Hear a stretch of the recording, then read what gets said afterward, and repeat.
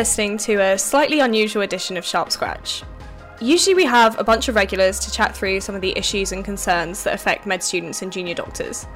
But this week, we're just going to be talking to someone from the General Medical Council. I'm Anna, and I'm a final year medical student at King's, and I'm also the editorial scholar here at the BMJ. We've had loads of questions from listeners about their situation during these uncertain times, so we got in touch with the GMC to give us a hand in answering some of them. We spoke to Professor Colin Melville, who works with the GMC. First, let's hear a little bit about what he does there.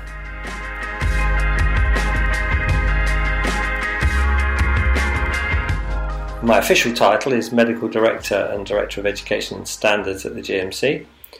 I guess it covers kind of two broad remits. There's the wider medical director role, which is to advise the GMC on contextual matters.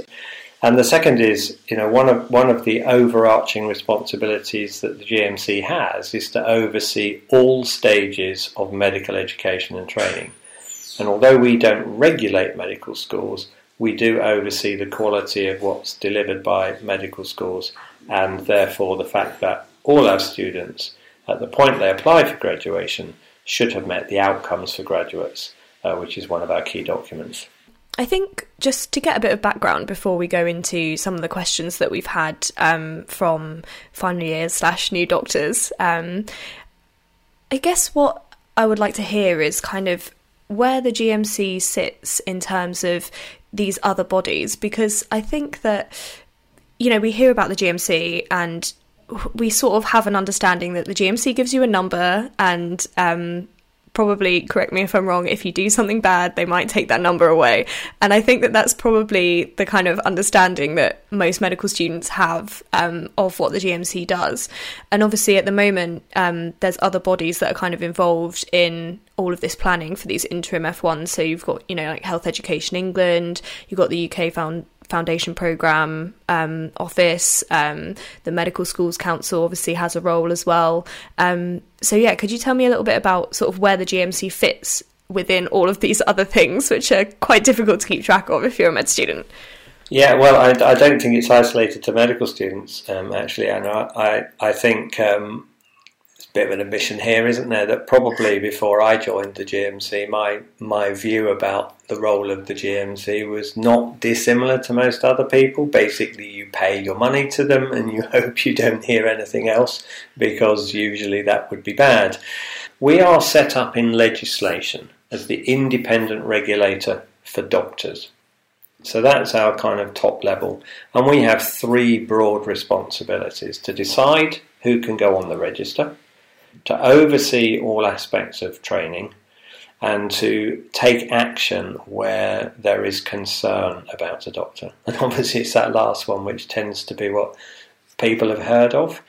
In terms of what happens for students, of course, we don't regulate higher education. Higher education falls under a different regulator, and in fact differing regulators in each of the four countries, just to add to the complexity. What we do is say that because of our remit in who can join the register, we say in order to join the register, you must complete these outcomes. So that's how we, as it were, influence how schools set up their curricula. So we don't determine the curricula, we don't decide in what order it's taught, but universities have to demonstrate that the way their curricula is structured meets our requirements in order to grant provisional registration. These other bodies, as you refer to them, is this combination of kind of regulators and arm's length bodies, phrases you may have heard of, often gets abbreviated to ALB. But it's quite muddled in the sense that for example, the implementation and delivery of medical education sits with the statutory education bodies. So that's Health Education in England, but NHS Education for Scotland, Northern Ireland Medical and Dental Training Agency, and in Wales, Health Education and Improvement Wales. So they don't even have similar titles, which is perhaps why some of the confusion exists. Then, of course, you've got a group of organisations which are responsible for running the NHS. So in England, it's called NHS England. So in some of the countries, they're combined with the bodies I've already mentioned. So in a way, it's not surprising that it's a bit confusing to understand. And if I then make it even more complicated by saying that health and education are devolved powers, it means that Scotland, Northern Ireland and Wales have some independent, or not some, they have independent rights in terms of how training and delivery of those two functions occurs. So our role, in a sense, is to oversee as an independent regulator. So we don't answer to government, we answer to Parliament. That's set out in the Act, so we're truly independent. But what we seek to do is to work with these other people so that there is a consistent message going out to the profession and, where it's relevant, to the employing organisations. So we have responsibility around the environment for training. So in England they're called trusts, but in the other three countries they're called boards. Of course, there's no NHS in Northern Ireland, it's the health and social care. So again, it's perhaps not surprising, it's a bit confusing for people. So I'm not sure if that's actually helped you, but at least perhaps it's unpacked some of the complexity. Yeah, and I think that's important. I do think it's important for people to understand that these things are going to differ depending on where you work, and also that, you know, it's okay to be starting out as a new interim F1, maybe not having as good an understanding as you might like of these things, because it's not something that they really teach us at medical school. You just kind of pick up this information from, you know, doctors on the wards and people who are kind of more senior than you, who are like going through these processes. And I guess because it's been accelerated so much this year, there's been less time for people to absorb this information by kind of osmosis. So I think what I'm interested in is sort of, because I've had a lot of questions about how these interim roles are going to be sort of governed, and will I be able to leave whenever I want? How is it going to affect my progression into my F1 post? And I think my understanding is that is more controlled by the UK FPO. So kind of what is the relationship between the GMC and the people who run the kind of foundation programme? Yeah, no, okay, no, that's a good question. So, kind of just referring back a bit to what I've just said, perhaps might be helpful. So, we oversee the regulatory components of this, but how it's delivered on the ground would sit with UK FPO in collaboration with the 4 different countries and the way they roll these things out.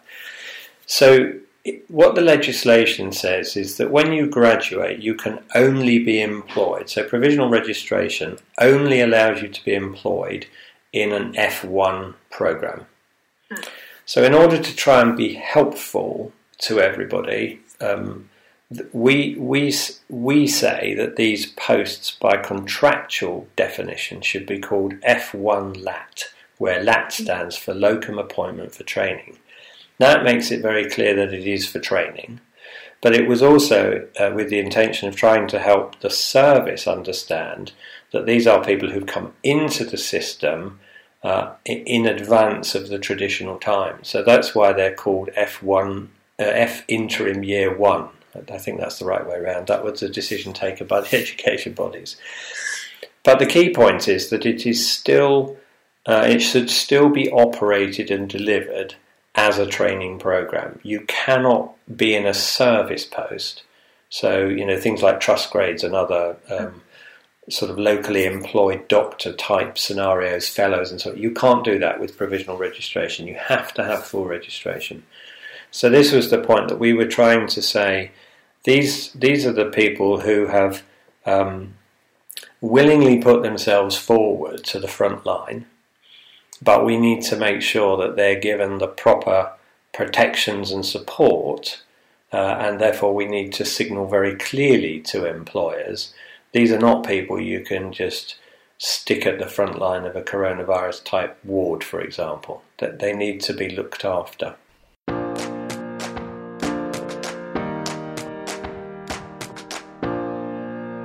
So I guess before we go into the questions that I've got, the other kind of thing that I kind of personally had to ask was, so the communications that you had kind of for so long were about, you know, there's currently no plans to move the provisional registration forward, and I mean, I guess it must just be like it's a huge logistical thing, isn't it, to get all these people into the workforce? And I assume that you have a plan, and it has this sort of year-long kind of planning period to like get these people into the workforce in August. And I know that a lot of my colleagues were very surprised when they heard the speech from Matt Hancock saying that people were going to be kind of accelerated into these posts. And I just wondered if you could say anything about like the kind of pressures that you were under to kind of get this done, because you've done it so quickly. Like, it's crazy, especially one of the questions that people asked me to ask you was how long it was going to take for them to get their provisional registration. And then like 8:30 this morning, I see on Twitter, like everyone's already got their provisional registration. So yeah, I just wonder what was kind of the sort of thinking behind bringing everything forward in this way. So obviously, first thing to say is that, you know, this is a process that happens every year. We, as you probably know, go round to all the schools, so we know who the students are. We've already, as it were, got them in our list. And so then ordinarily what would happen is we'd set this up so that when a university sends us what is called a sealed list, that doesn't mean something inside an envelope, by the way, it has a university seal on it, which I guess a long time ago may have well been a wax seal, but is now just an embossed piece of paper usually. In other words, something official that says this group of students have met the requirements for the award of the degree. They have no outstanding fitness to practice issues, because that was one of the things we said. We cannot register someone who does.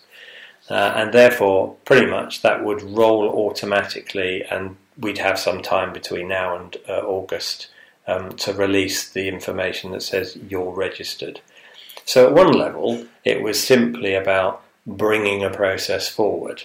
As you rightly suggest, there's been a huge effort on behalf of my colleagues. I'm not directly involved in that process, but huge numbers of people who've made sure that the systems that sit behind this could make it happen.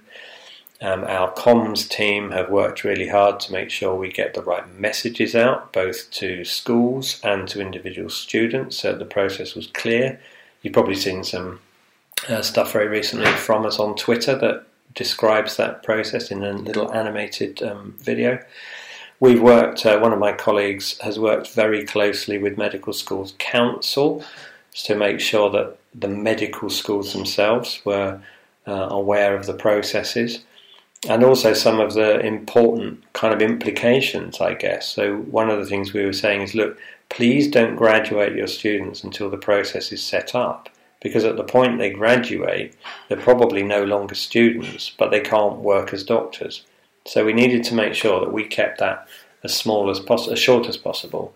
And in fact, what we did was to work with UKFPO so that they would know that when someone got their registration, which interim post they would be going into, to keep the timeline as short as possible. So yeah, a huge amount of work by a huge number of people, not just within the GMC, across the education bodies, Medical Schools Council, UKFPO, all working behind the scenes to make this happen. That's great, thank you. So I'm going to go on to some of the questions that we've got from our finalists / new doctors. So the first one is from Jodie, who asks about whether this registration that's been given is it exactly the same as the registration that would have been given under normal circumstances in August, or is there any additional limits on what these interim FY1s are allowed to do in terms of their clinical practice? So the short answer is there is no difference. So the requirement for provisional registration, as I said, was that the university can determine that the student has met the outcomes for graduates. So the short answer is they are no different to anyone else who graduates at any time between now and end of July to work in August. clearly, the current circumstances can have a bit of an impact on the roles that they might be deployed into. And obviously, at the moment, at least until August, they won't be in the role or the programme that they have been allocated by UKFPO from August. So there are, in that sense, there's a bit of difference. And then there's the advice we give more generally, which is all on our website, which is about acting within your competence, seeking appropriate advice. So those principles are the same, but I absolutely accept that there may be a higher level of nervousness, not least because it came in a slightly unprepared way. People were planning for August and suddenly it's got pulled forward to April. So I can see that might make people more nervous. But, I would be really confident that the system will, number one, welcome new graduates, and number two, want to make sure that they're properly supported and valued in these roles, because these are the people and those coming after them who are the future senior doctors of our country. So we need to nurture them and look after them, and I would be supremely confident that across the piece that's what we'll see. Thanks, Colin. We're just going to take a quick pause while we hear from our sponsors. How much do you care about indemnity right now? Probably not a lot. You're still a few years away from really worrying about claims and complaints from patients. But being part of medical protection is about a lot more than just indemnity. We can be there if something goes wrong, but we're also here to help make sure things go right too. We're the only medical defence organisation that protects doctors all over the world. From London to Brisbane, Cork to Cape Town, 300,000 members benefit from our expert advice and support throughout their career. During your years at medical school, your membership is completely free. You'll get training resources that can help you become an even better doctor, plus a dedicated student team there for you when you need it most. And when it comes to your elective, you can trust in our international experience to protect you wherever you choose to go. It's no wonder that 90% of medical students in the UK choose to be part of medical protection. You can find out more at medicalprotection.org. Okay, back to the interview. So the next question I've got is from Izzy, and she wondered what kind of processes would be in place in the event that an interim FY1 doctor had a complaint made against them between now and August. Yeah, so obviously when you're a student, you come under the university's fitness to practice guidance, and of course we've published advice both for medical schools and for students on that. Once you're on the register, and now basically until you determine to remove yourself from the register, so that would apply to me, I'm still on the register even though I don't work clinically at the moment, any complaint that's made about any doctor who's on the register would be considered in the normal way that we do with every other complaint. So if I come back to my point about, if you act within your competency, you understand the limits of what you can do, need to be accountable, keep good records, raise concerns appropriately. All of those things are what we should all be doing all the time. If it did come to a complaint, then as with any other, number one, we take the circumstances into account. I think people still have some concern about that. I understand that, but I just want to reaffirm that we do take circumstances into account, and particularly the system-related issues that may have led to it. And then every case is considered on its specific facts, which makes it very hard, as you can imagine, to kind of to generalise. But I don't think that. I genuinely, and I know it's as easy for me to say, and much harder perhaps for people to lock into, but if you are doing a good job, you've got nothing to fear. You should not have anything to fear. I mean, I have worked, I graduated in 1983, I can't do the maths, it's a bit of a while ago. I have never, as it happens, had a complaint made against me, so I can't say I know what it's like if that happens. But I think I just want to emphasise that for the vast majority of doctors, if you're doing a good job and you're acting professionally, you have nothing to worry about. That's great. That's really reassuring. The next question is, so we know that you have kind of a certain length of time that's allocated to you in order to kind of convert, I don't know if that's the terminology that you use, but convert your provisional registration to full registration. So if, for instance, I was a final year medical student, recently graduated doctor, and I provisionally registered myself in this period that you've just had, but I chose not to take up an interim FY1 post, would there be any implications for, would that factor into that time that I have in order to convert to a full registration? Let me see if I can answer that back to front. So if you graduate in a normal year, you would start in August, and you have, under the recent change in the regulation, up to 3 years to become fully registered. If at the 3-year point you have not met the criteria to be fully registered, there is a kind of an automatic way that you can gain an extension, and that sits with the foundation programme to request that. So here we are in this scenario where in effect you're a kind of 3/4 months ahead of that. The same rule would apply. So if you were in the rather unfortunate, and I have to say it's an incredibly exceptional circumstance, what would happen is effectively you would be running up to it in April instead of July, and the foundation programme would request an extension if that was appropriate. Otherwise, unfortunately, at that point, you would fail to be provisionally registered and, you would lose your registration.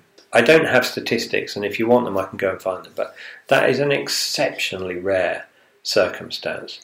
And usually, someone who's in that situation will have, I'm going to use the word struggled, I know it's not a nice word, but, struggled through their undergraduate training as well. So it would be very unusual to find someone who's had no prior difficulties to suddenly find themselves in a place in provisional registration where they just can't achieve the outcomes and gain that certificate of experience for full registration.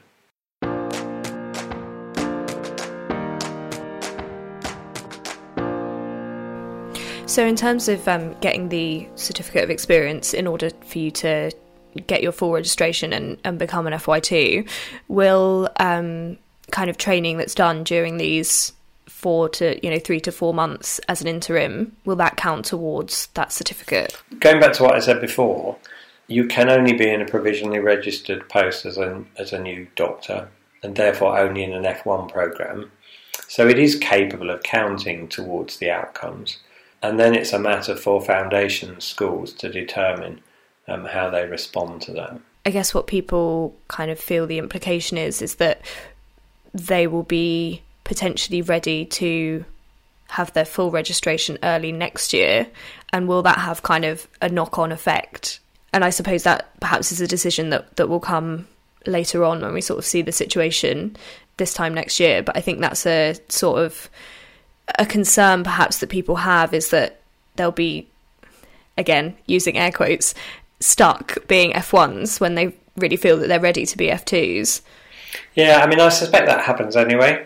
So F1 is a whole year. There'll be a proportion who are probably achieving the outcomes ahead of the full year. So that that kind of competence progression question, I think, is always out there. Of course, if there's no F2 programme job to go into, there's no way to be able to progress. There's a bit of a kind of two-way piece in this. There has to be something to move into, and I think we have to see how this pans out. It's very hard, I think, at the moment to predict how long the current circumstance will go on for. And it might actually be that having a slightly longer, slower paced F1 period is actually more beneficial to trainees in the longer run, rather than feeling it's all got to be done inside the year, particularly if this rolls over, even the residue of this rolls over into August or September. It is going to add to some of the challenges for some of the educational outcomes that are required, where it may not be possible to get the structured learning experiences and so on. And I think that younger students are already concerned about what the implications are going to be for them, and I think it's very difficult. This is a conversation that we had on the episode of the podcast that we put out on Friday, which was also around, slightly more around what medical students are doing to kind of help out. And we spoke about how difficult it can be to come to terms with that level of uncertainty as a medical student, because you're very much not taught to deal with things that are uncertain, I think, until, I've heard that when you're an actual doctor, things become, diagnoses and things like that become a lot less certain, and it becomes a bit easier to wrap your head around. But very much when you're at medical school and you sort of are revising for multiple choice exams where you have to pick one answer that's the best answer, it can be very difficult for people, I think, to just kind of sit tight and live with that uncertainty. It's a very uncomfortable position to be in. I suppose there's nothing really much that can be said about the implications for, like, I guess it's a kind of a selfish question, I suppose, students like me who will be graduating in 2021. Yeah, I absolutely understand that. I think, first of all, that we need, across faculties to think a bit more about how we help students to understand more about complexity and uncertainty. I think, I think back to even when I trained, and I can still remember some of it, it was very much a sort of, you can always come up with a definite answer. And the reality is probably that is increasingly less so. So there is something about being confident in the uncertainty, but knowing how to address it. To the specific point about medical students, so we've already had some conversations with Medical Schools Council. So the important thing here is to minimise the likelihood that this time next year we could be faced with a cohort that couldn't graduate. That absolutely must be avoided. So we've already started some work, and I know the medical schools are all looking at this, because it is crucially important that we maintain the flow of graduates through the system.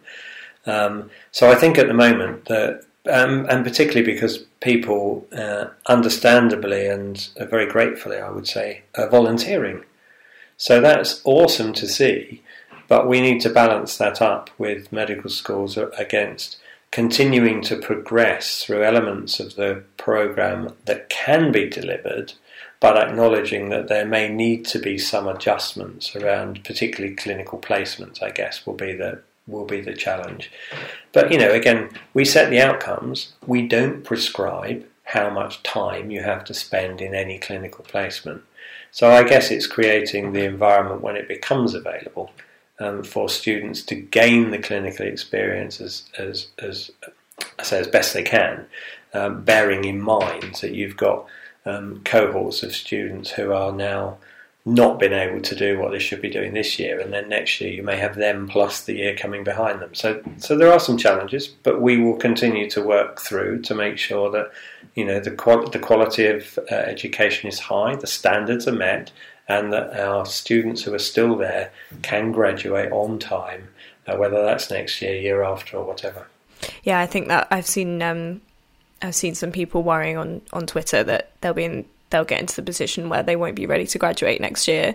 So it's good to hear that that's kind of, there's every priority there to ensure that the pipeline, I guess, is not, because we're going to need F1s in 2021, we're going to need them in 2022.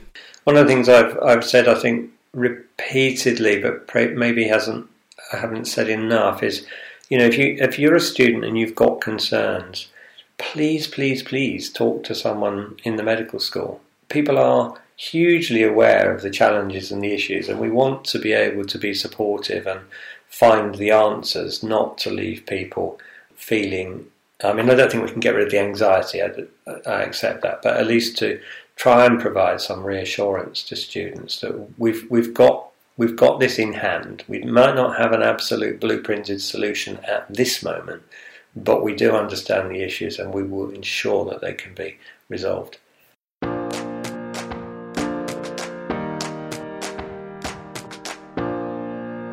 I think a lot of people are wanting to get answers about their specific personal circumstances, and as you say, it's not quite as simple as, we're just going to make a decision about something, because there's so many people who are involved and so many things that need to be spoken about. And I think as well, there's perhaps not as much understanding amongst the medical student community as there might be, that a lot of clinical academics are also spending more time in practice now, so they may have less time for their education roles. So I think, I think that's a good thing for us to kind of communicate, is that there are people there for you. They just might be a bit busy at the moment. Yes, and I think we all understand that, don't we? And so, maybe people are, your colleagues are thinking, well, I can't ask that because so-and-so's busy. Well, look, maybe you can't answer now, but I'm just worried a bit about this. The medical schools, I think, have got great support structures, as of course have the universities themselves, for student support. And we shouldn't ignore that those things exist. But yes, we're all in a very peculiar time, aren't we? Here we are having a discussion that we'd probably prefer to do face to face. And I don't know where you are. I'm in Yorkshire. I'm in Kent, so. Yes, okay. We've had to change a lot of what we do in very short order across the whole of healthcare and indeed across society. But I think, by and large, we're making things work wherever we can. That doesn't mean everything is perfect, not by a long way, but credit to a huge number of people for their contributions. Yeah, I mean, like, from a personal experience, I obviously don't really know what's going to happen in August when I go back to medical school, so I just emailed my head of year and I said, look, I know that this isn't your priority right now, but if you could get back to me when you can with any information that you've got. And I mean, they replied within the day and said, don't worry, we know that there's people who've taken a year out and we've got stuff in place for them to come back, and it's all going to be fine. So yeah, I think there's like a tremendous amount of hard work being done and a tremendous amount of goodwill, and people want people to feel cared about now, so perhaps more than ever. So yeah, I think that's been really positive, just from my kind of personal experience. Obviously can't speak for every single medical school, but my medical school has been very good in communicating with us. So that's all my questions I had from finalists and other people who have been in touch with me.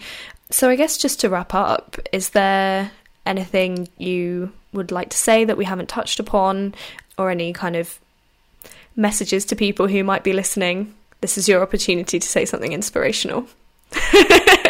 No, well, first of all, it's been, I count it a huge privilege to be able to have the conversation with you, and I genuinely hope we can help to reassure medical students and our new graduates, because I think this is a difficult time. I say this a lot, but I don't think it changes, and the most important piece of advice I think I can give is to be kind to yourself. And the reason I say that is because there is emerging evidence now that actually the better place we're in, the better we are able to care for our patients. And that might seem really obvious. And I think that in the kind of energy to try and be helpful, we may not be looking after ourselves as well as we ought to. So that, I would say that's my number one. I think, people like Michael West's report on caring for doctors, caring for patients, and his advice on ABC, which you can find in the document that he published in his review, again, really, really important. But it's all about, trying to focus a bit on looking after yourself, so that you can be more effective in looking after the patients, whether that's in a volunteering role or in a healthcare worker role or in a doctor role. Applies in all those circumstances.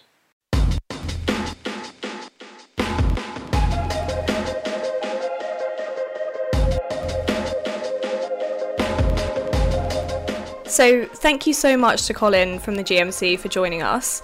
I know our chat certainly cleared up some of the confusion in my own head about the role of the GMC and exactly how they're helping out med students at this time. I hope all our listeners have found it useful too. And that's all from this special episode of Sharp Scratch. If you'd like to hear more from us, subscribe wherever you get your podcasts. And you can check us out on social media. We're BMJ Student on Twitter, Facebook and Instagram. Let us know what you think about the podcast using the hashtag SharpScratch. For now, it's goodbye, just from me.